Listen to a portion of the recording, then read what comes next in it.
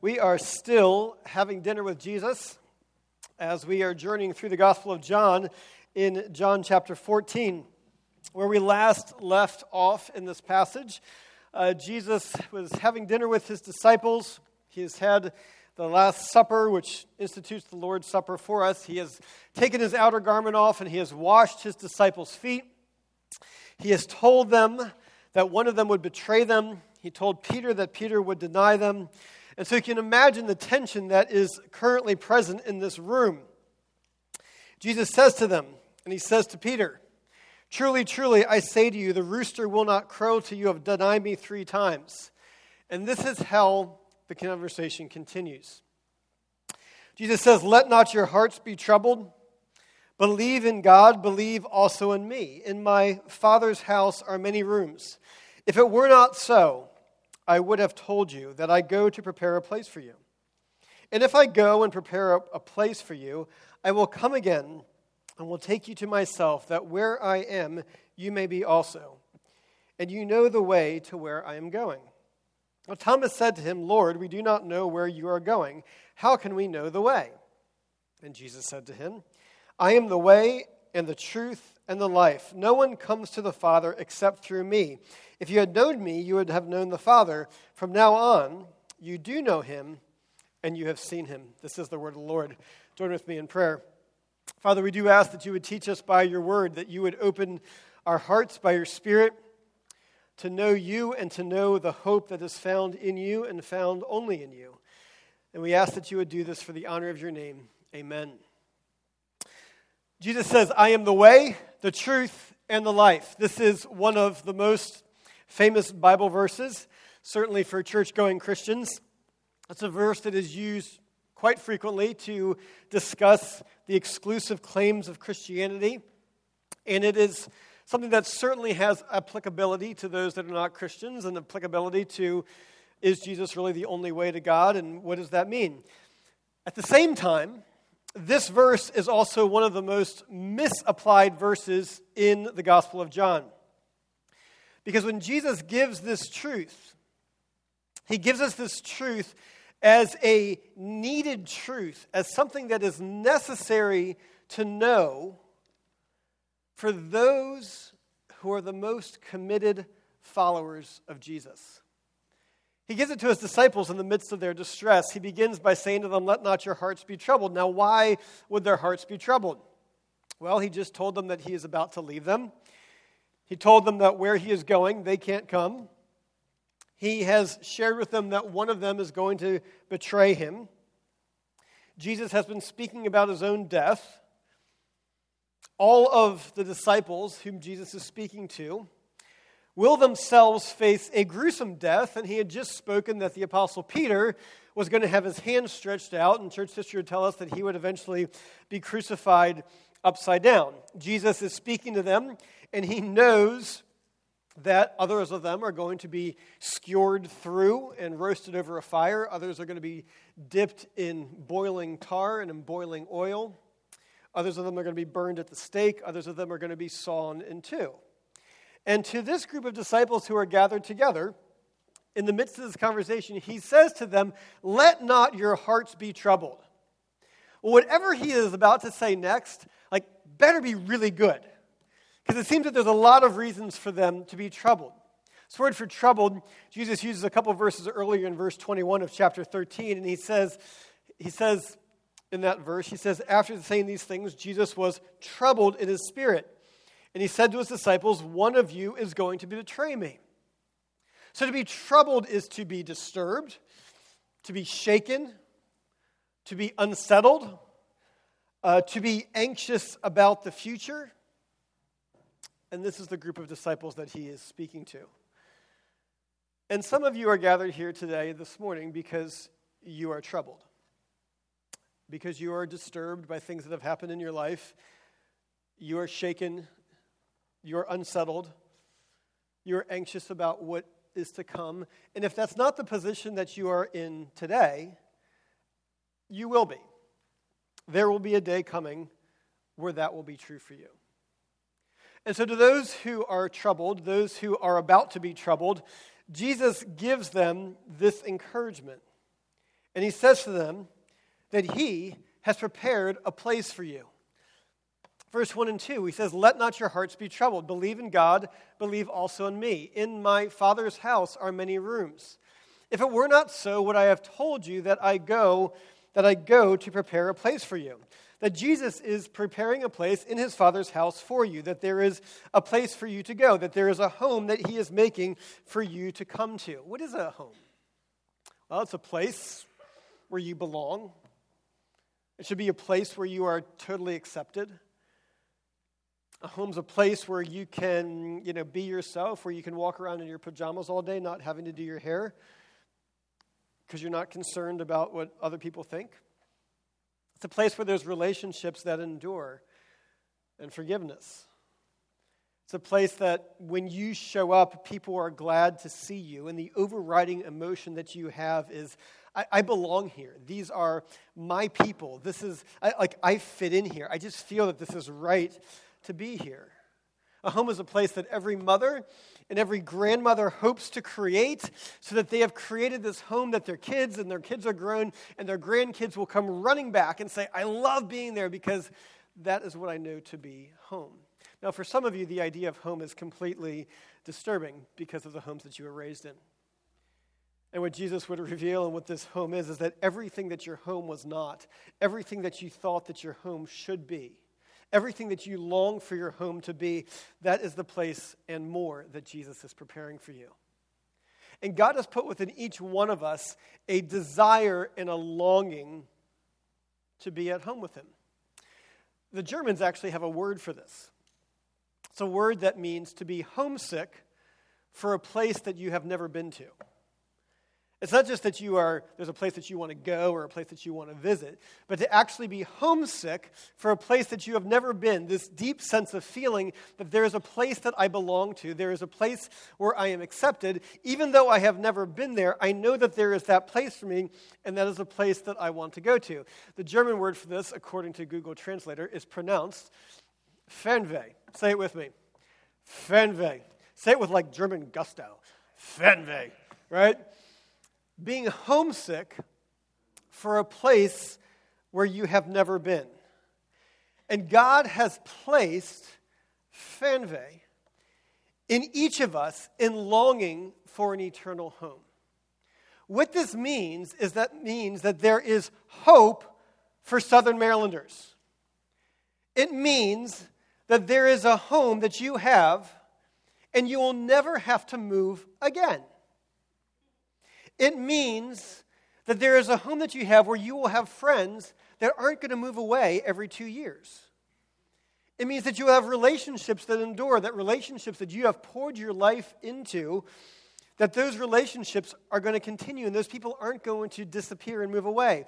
It means for those of you that move a lot, it means that you no longer have a fragmented existence where part of your life is spent in Southern California and part of your life is spent on the other side of the globe and part of your heart is another portion of the country and part of your heart is scattered all across the globe and all across the world. It means there's hope. That the longing that you have for feeling unsettled is saying that there is a place that Jesus Christ is making for you. When God created the world with Adam and Eve, and they turned away from God to live for themselves, one of the first consequences of Adam and Eve's sin, one of the first consequences of the curse, was that they had to move. And if you've ever moved, you understand why this is a particular curse that gets experienced in our lives, right? But Jesus makes clear that this sense of moving and the transience is going to be normal until he returns. When Jesus commissions his disciples and sends them out, he says, "Go and make disciples of the nations, baptizing them in the name of the Father, Son, and the Holy Spirit, teaching them to obey all that I have commanded you." That first phrase there, go and make disciples, that first phrase there, go, is the same, it's a participle, it's the same verb form as baptizing and teaching. So it could be translated as going.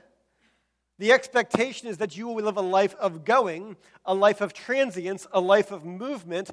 Going, make my disciples. Make disciples.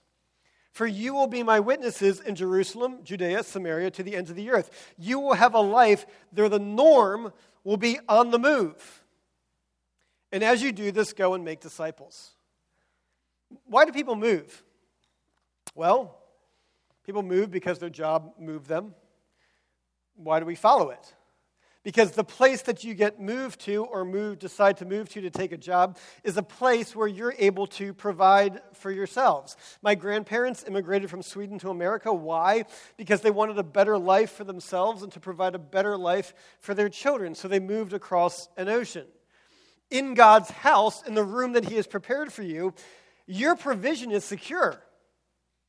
You don't need to move to get a job because your provision is secure. Some of you move in order to defend our country. Well, in your Father's house, wars will be no more. Peace will be on the earth. Gates will be left open. Doors will be unlocked. Some people move because they want to move to another place, just simply to a better place. Well, there is no place better to be than in your Father's house. Others move because of violence. If you look at the mass migrations in our world right now, from the refugee crisis of people fleeing from corrupt governments, from wars and natural disasters, from terrorists and cartels that have more money than the governments of the countries in which they operate, is that they will be no more, for in God's house, in the place that He is preparing, there will be justice, and you will dwell secure. For some of you, for some people, they move because of sickness and disease. And so they move to a nursing home. They move to a hospital. They move to get closer to family that can take care of them. But in God's house, in the place that He is preparing for you, there is no more sickness, no more crying, no more pain. And if there was a tear that would come from your eye, God Himself would step down from the throne with a handkerchief in His hand, and He would wipe away every tear from your eye. Be filled with hope, because Jesus has prepared a place for you. It is a little bit puzzling. Indeed, it was puzzling to the disciples. For Thomas was interested in this place, but he didn't know how to get there, as he said. So Thomas says, "Lord, we don't know where you are going. How can we know the way?" And he explains the truth, is that we don't actually know the destination. And Jesus' response to Thomas is, yeah, it's true. You don't know the destination. You don't know the destination. Indeed, you can't know the destination because you've never been there. Now, when I was a kid, when we would take family road trips, my parents would get these things called triptychs. They're in museums now. And what a triptych is that you would get these and you would say where you wanted to go, and then AAA would make these little booklets, and they would lay out your route turn by turn. And so if you were going to make a turn right onto an interstate, there would be a picture of that, and it would show that you would exit right, and then your navigator would flip the page so that you could then follow the road on it. So it was kind of like a GPS, except you never know what page you were on in the book, particularly if somebody dropped it, right? Well, the only reason why you could have a triptych, the only reason why you could have a route to the destination is because someone has gone to that destination and had come back. You say, well, wait a second. No, they just looked at a map. Well, why do you have a map? You have a map because someone had gone to that destination and they detailed what is the route and the way to get to that destination, having gone and come back. Even your GPS and Google Maps, which drives through our neighborhoods and takes pictures of us all and sends it off to foreign adversaries. Even Google Maps, the reason why your GPS works and your GPS can give you directions is because there is someone who has gone to the destination and they have come back. Now, when explorers set out, what makes them explorers is that explorers know not the destination and they know not the route. They're exploring. They're trying to just figure out what's out there. And so Thomas says to Jesus a very logical question. How can we know the way if we don't know the destination? And Jesus says, it's true, you don't know the destination. And the only way that you can know the destination is by knowing the one who came from the destination, has lived this journey, is returning to the destination, which Jesus does through his life on this earth where he enters into our misery and to our suffering through the death on the cross, where he takes our punishment, where he goes to death itself, and he rises victorious from the grave, and he returned to the destination, and then he is coming back to gather us again. That's what Jesus says in verse 3. And if I go to prepare a place for you, I will come again and take you to myself, that where I am, you may be also. He is the one who came from the destination, who has gone on the journey, is going there, and will come back and get us. In the New Testament, there are over 300 references to Jesus saying that he will be taking us to be with him personally. True, we don't know the destination. Indeed, we can't know the destination. 1 Corinthians would say this: no eye has seen, no ear has heard, nor the heart of man imagined what God has prepared for those who love him. That the destination that God is taking you to, that Jesus is leading us to, you can't even conceive of how wonderful it truly is. And the nature of the Christian life and the natures of those that have followed the Lord throughout Scripture and throughout our lives are people who live their lives living for a destination, homesick for a destination that they have never been. Hebrews gives an example. By faith, Abraham obeyed when he was called to go out to a place that he was to receive as an inheritance. And he went out, not knowing where he was going. By faith, he went to live in the land of promise, as in a foreign land, living in tents with Isaac and Jacob, heirs with him of the same promise. He was looking forward to the city that has foundations, whose designer and builder is God. These all, Abraham and the others, died in faith, not having received the things promised, but having seen them and greeted them from afar, and having acknowledged that they were strangers and exiles on the earth. For people who speak thus make it clear that they are seeking a homeland. Fernweh. And if they had been thinking about that land from which they had gone out, they would have had opportunity to return. That if people were thinking about the land that they grew up and they were homesick for the place that they wanted to return to, Scripture says they could have gone back there. They could have done it. But, as it is, they desire a better country, that is a heavenly one. Therefore, God is not ashamed to be called their God, for he has prepared for them a city. For here we have no lasting city, but we seek the city that is to come. What Scripture lays out is that those who have lived by faith, seeking God, lives their life homesick for a destination to which they have never been. Now, how is this truth that Jesus provides, how is this truth encouragement to troubled hearts?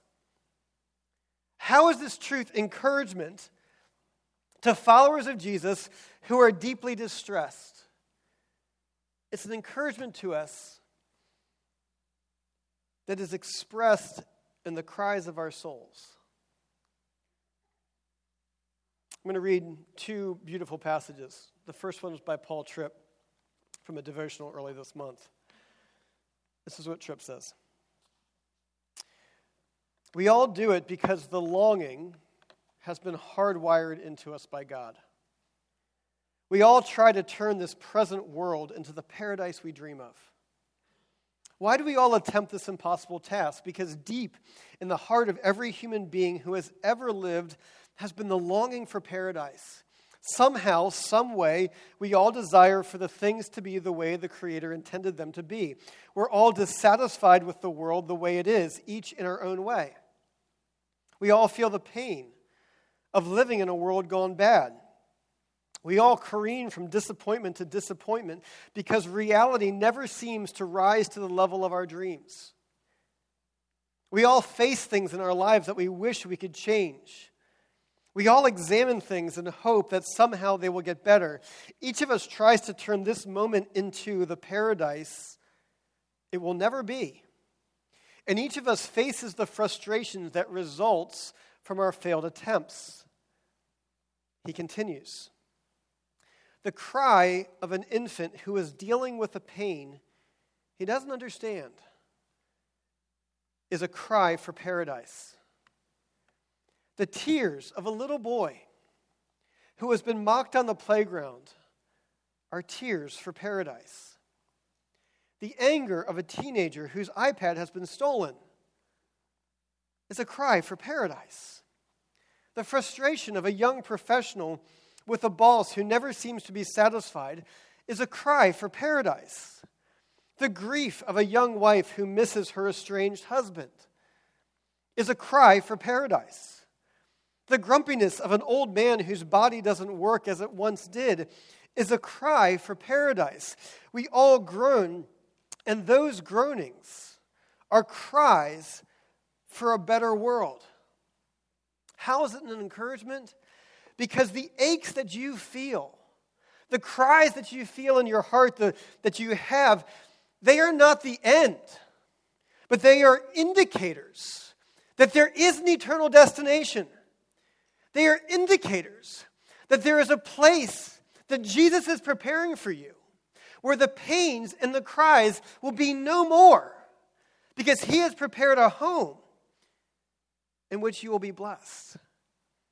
And so it encourages our troubled hearts in the midst of the deep cries that our hearts and our souls have. But it also encourages our troubled hearts for the desires that we have in our life. C.S. Lewis writes, he says, "The Christian says, creatures are not born with desires unless satisfaction for those desires exists. A baby feels hunger. Well, there's such a thing as food. A duckling wants to swim. Well, there's such a thing as water.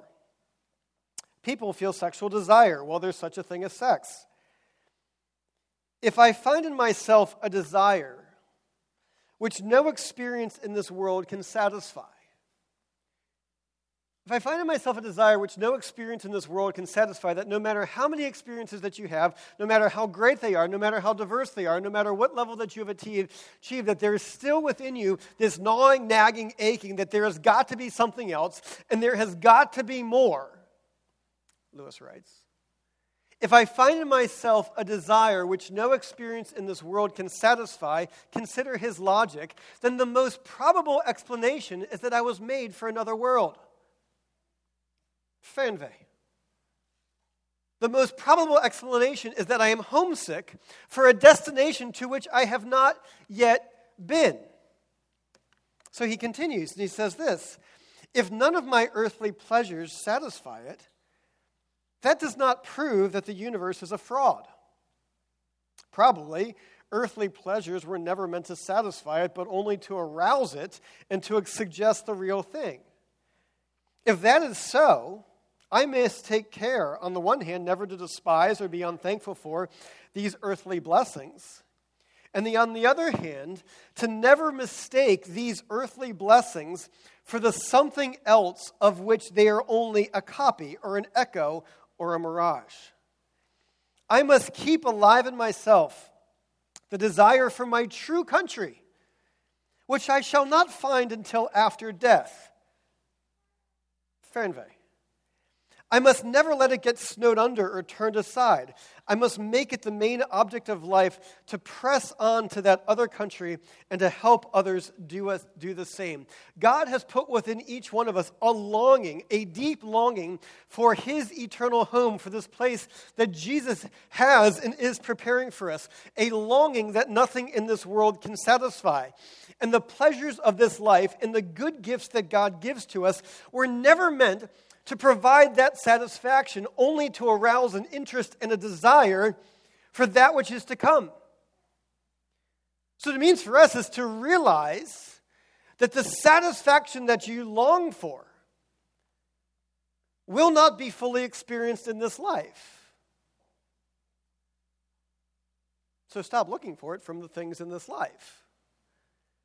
But instead, celebrate the good gifts that God gives to you, which he gives to you in anticipation of the place that he has prepared for you, which he gives to you to be signposts and milestones and markers to encourage you on the path that there is a destination ahead that he has made for you.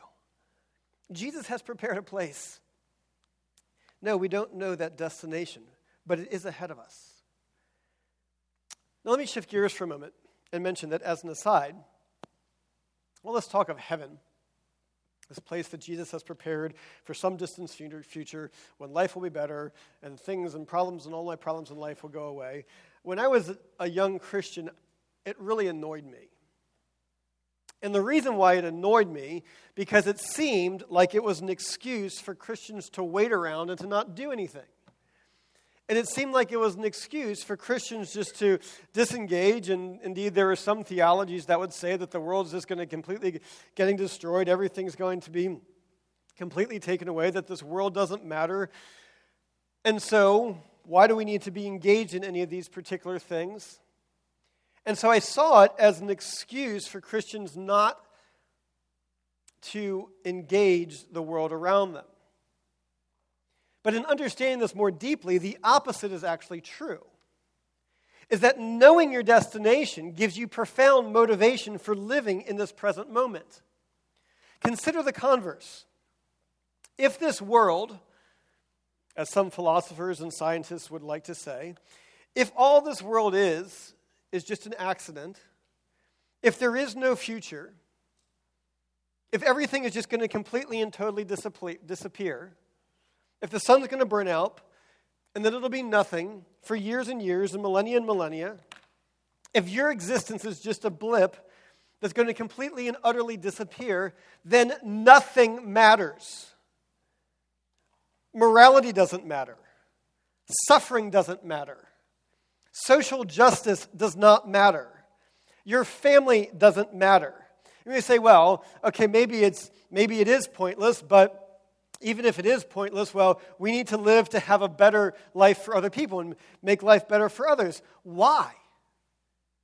It's not going to endure. As soon as they're gone, it is as if it never existed.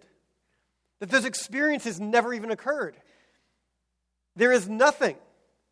It does not matter. However, if there is a destination, and if we are surely moving to that destination, then the journey matters. Then the journey that you live matters, and it matters who you live it with and how you conduct yourself on that journey, because you are moving to a place and to an eternal home. And it matters if you engage on the path that Jesus calls us to know Him and to live for Him, because there is a sure destination that you are moving towards. Now, this whole truth was something that Thomas himself was a bit confused by. And so he was confused. How can we know the way if we don't know the destination? Jesus tells them that they're preparing a place, and that it's true that they don't know the destination.